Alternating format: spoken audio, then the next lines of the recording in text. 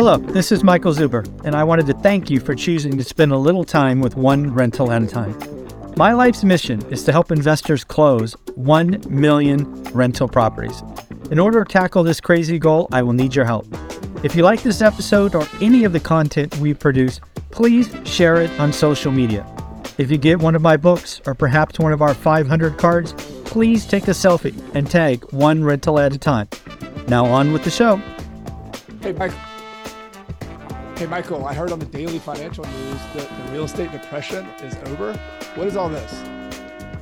Oh, that's amazing, Chad. I didn't know you were a follower of the Daily Financial News. I appreciate it. It's a show I do live at 7:30 a.m., so I appreciate the follow or the listen. But yeah, I think the real estate depression is over, and I mean every word of that. I know a lot of people hear real estate depression, and their orientation is always to price. Because that's just maybe what the doomers and crash bros have been telling you is coming. I have been telling you for well over a year it's not. So let's talk about what is a real estate depression. Yeah. What do you mean by that? I'm curious as well. I've seen it and I've heard it, but I want to get your take. So my take on a real estate depression is the real estate market, which historically has been about 13% of GDP. American GDP could be tied to the housing market.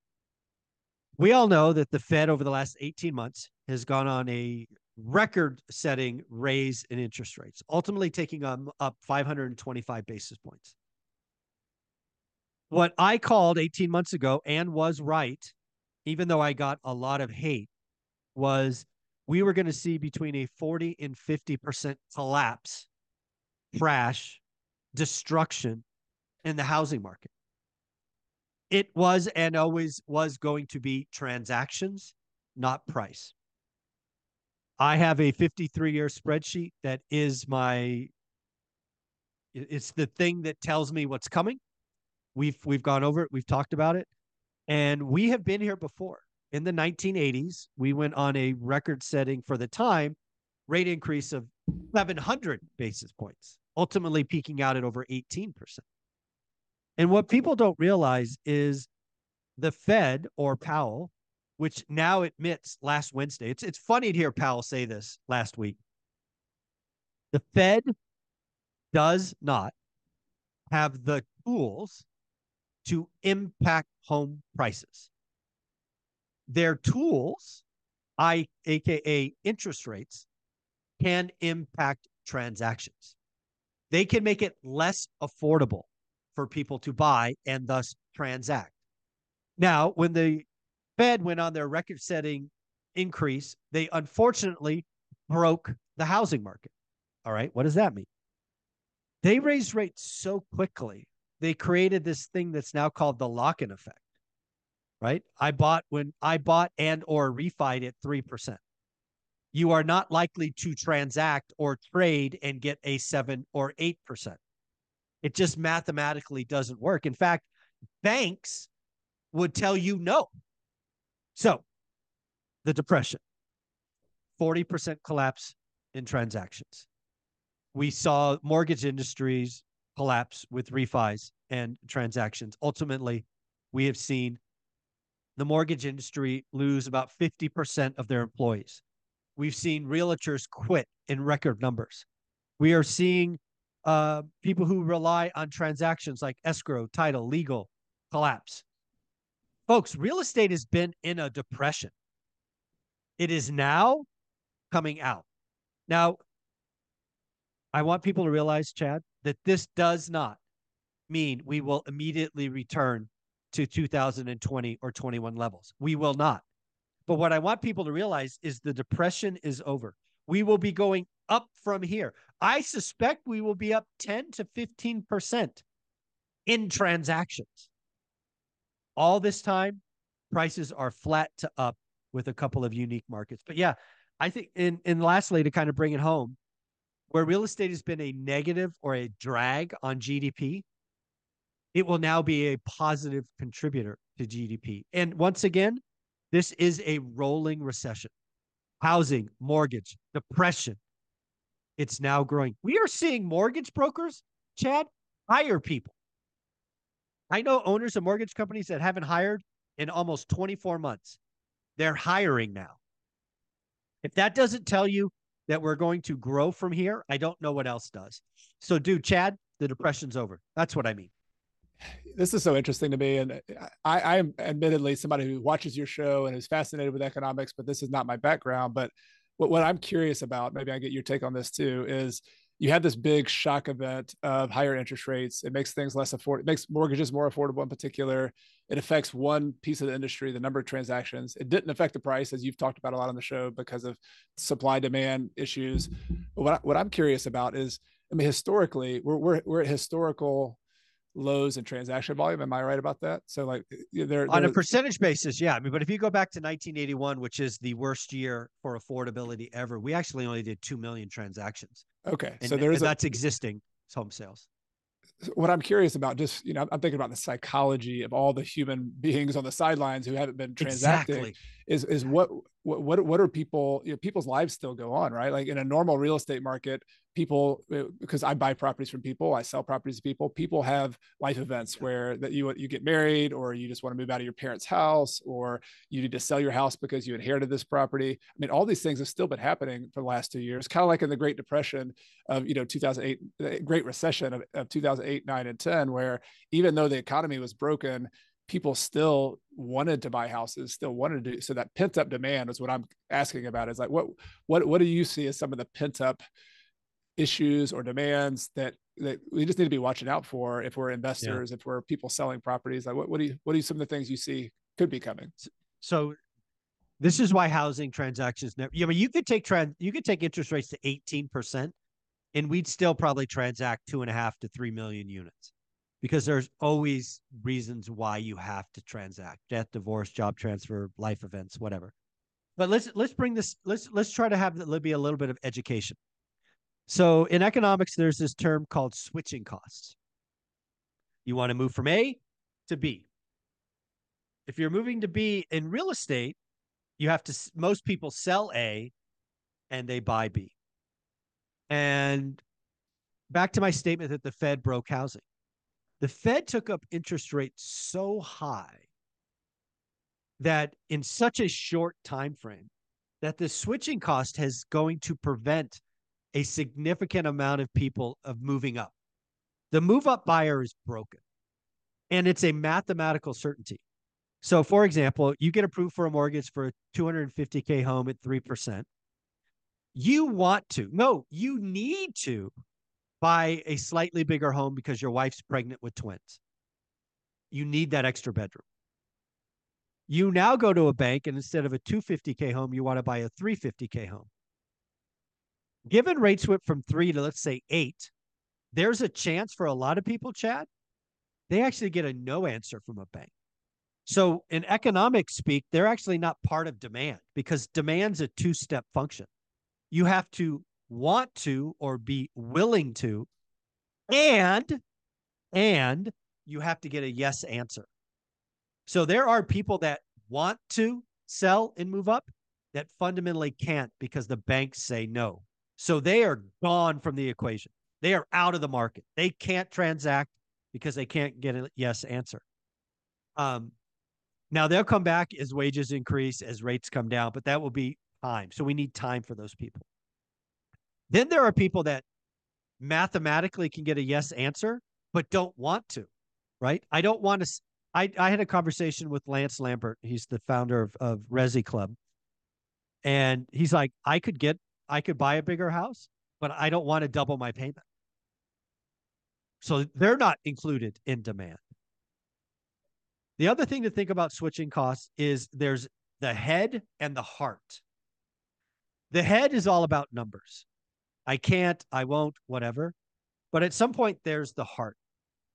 It just overrules the head sometimes. That's why in sales, I always say I try to get the heart, not the mind, right? You sell emotionally, but you justify logically. There will be some point in time where we just need to go. Not only was my wife pregnant with 2 kids, but now the 2 kids are walking. So having a crib in master bedroom doesn't make sense, right? The kids now are going to school, right? They're no longer little ones. They need to go to a better school. There will be some point in time where the heart takes over and moves forward. So at the end of the day, on the supply side, the move up buyer, the broken housing market, the only answer is time. Switching costs will increasingly become less naturally over time. And this is what my 53-year spreadsheet told me. And oh, by the way, go get it. It's free on my website, onerentalatatime.com. So I don't know. I think we talked about this before, but let's see if you remember. In 1978, I believe we did almost 4 million existing home sales transactions. We then went on this rapid increase in interest rates, with 1981 ultimately becoming the least affordable. So the question for you, Chad, is how long did it take for the market to get back to 4 million transactions? You have a wild ass guess? Oh man, this seems like one of those decade type answers, like, all the way past the 87, savings and loan crisis, and had to get through. I mean, there was a bunch of ups and downs in the 80s from my study of it. But so when was it? So early 90s. 94. Okay. You're absolutely right. Great intuition. You've definitely studied history. But what I want people to realize is everybody wants us to go back to 6 million transactions today. It took us 14 years to get back to that peak. So if you're measuring peak to peak, it's 14 years. But you could also say we had 14 years of slow growth. And oh, by the way, back to all the crash bros talking about price never went down. Didn't go down in nominal terms. If you want to adjust for inflation, it did go down in real terms, but it didn't go down nominally. Our debt is fixed nominally, so that's what we talk about. So at the end of the day, we're years away from getting back to a normal market, but it's also important to say the depression's over, because we will build slowly from here. Given this long time frame, there's a couple other things I'm curious to get your take on. One of the after effects of the Great Recession that was really impactful for a decade was the construction industry being just decimated. When there's no new construction for like 5 years during the Great Recession. And so that when an industry is wiped out like that, and it takes time to get people to move back into it, I'm curious, both with the real estate agent industry, like I don't know all those numbers, but also with the mortgage brokerage industry, how is that an industry that can recover quicker than maybe your building contractors could? Or is this, with technology changing so fast, do some innovations come in now with the whole real estate agent industry kind of being shaken up and with different, lawsuits? I'm just curious how this changes the game with both mortgage brokerage and with real estate agents. Yeah, so we'll do them both, because I think the answer to your kind of intuitive nature is right. There's two different answers. I think we're already seeing the mortgage industry grow. Right? It's very early green shoots. Again, a couple of my brokers who I talk to weekly are hiring, which they hadn't done in 18 to 24 months. But again, their industry was decimated. About 50% that were there 2 years ago aren't there now, which means the ones that survived are just stronger, right? They could get through the death valley, if you will. Now they're going to grow. I suspect they're going to grow judiciously, intelligently, but they're going to grow nonetheless. So I think they are stronger coming out of this, more profitable. I think they'll do more loans per head count, or whatever metrics they follow. I think mortgage, generally speaking, grows cautiously for the next couple of years. Now, realtors, brokers, NAR lawsuit, the seemingly never end of net new lawsuits. I think the real estate agent industry is in for a fundamental change. And again, change doesn't have to be bad. It could be good. But I think a lot like mortgage, there'll be a lot less licensed brokers or brokers and agents. There'll be less transactions. I think all the baristas and OnlyFans agents that came in with easy money, they're going to go back to doing whatever they're doing before. And I think agents, I think the agent industry is in for 5 years of just change. And change is scary. But if you lean into it, I think you are net stronger coming out of it. But there is no doubt that there's a lot of change coming. Yeah, there's no fundamental change. And when I hear a lot of the scare tactics about, oh, the commissions are going away, what's going to happen to even this business itself, to me, like the fundamental value of a real estate agent representing someone who doesn't know the industry that well, who needs somebody to help with the transaction. Like, it's a complex transaction that hasn't changed at all. And that value is still there. What I think will just be interesting is what tool belt and what type of agreement, what type of relationship that looks like, with both with tech and with just the probably changing pricing strategies that real estate agents are going to have to use. It's not going to be that much different from other consulting businesses where you hire a consultant to, I hire my CPA and I say, hey, can you do my taxes for me? And then I can pay you by the hour, or you have maybe he or she has a package like, all right, if you want me to do these taxes and consulting, here's what I'll do. So I mean, I think it's overblown a little bit that the thing's going to go away, but I do think the people who are good at sales, who are good at adding value, who can figure out, kind of get ahead of the curve on packaging their service they'll have a head start. They'll have like 2 or 3 years and everybody's throwing their hands up in the air saying, what am I supposed to do? Where they'll really I think there'll be some consolidation of the really good agents. Yeah. And then let's kind of close on where you and I really care, right? The small and mighty investor, to steal your book title. I want those folks to realize that we're now at the bottom of transactions, right? We know who the sellers are. There's probably some motivation there. Now's the time to do the work, get a buy box, what I call it, get focused, network. And also, lastly, creative financing, the stuff that you talk a lot about. This is the time to really add more tools to your tool belt. And, both your books really go through that, and I highly recommend them. Because there will be some sellers that don't have equity. There will be some sellers who have lots of equity but don't want the tax hit. There's just going to be a lot of would-be sellers that want a little bit of creativity. So I strongly recommend folks skill up, follow folks like yourself, because I think the opportunities over the next 2 to 3 years could be really good if you do the work and if you structure the deal to be beneficial. Agree 100%. And in fact, as we're recording this, I'm seeing tons of opportunity. I'm helping people, students, members of mine who are just, they're sending letters out, they're talking to sellers. So, there's two voices we have to listen to. We have to pay attention to the news and the economics and what's happening in the big picture.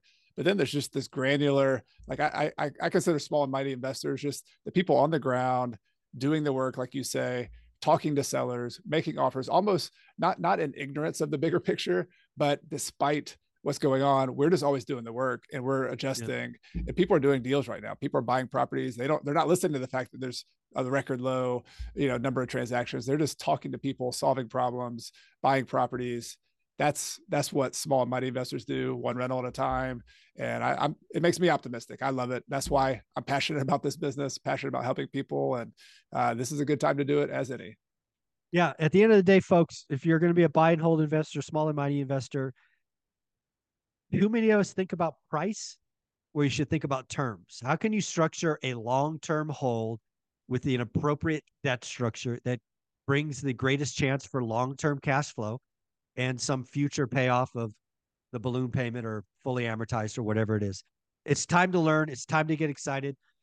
Frankly, we don't want a market that's going up 6 million and everybody's transacting. I like the slower market. I like finding motivated sellers. I like being creative. And I see a lot of opportunity going forward. Chad, where can people find you and see all the amazing stuff that you do? Yeah, you can find my books, The Small and Mighty Real Estate Investor. It's on Amazon. It's on Bigger Pockets. You can check that out.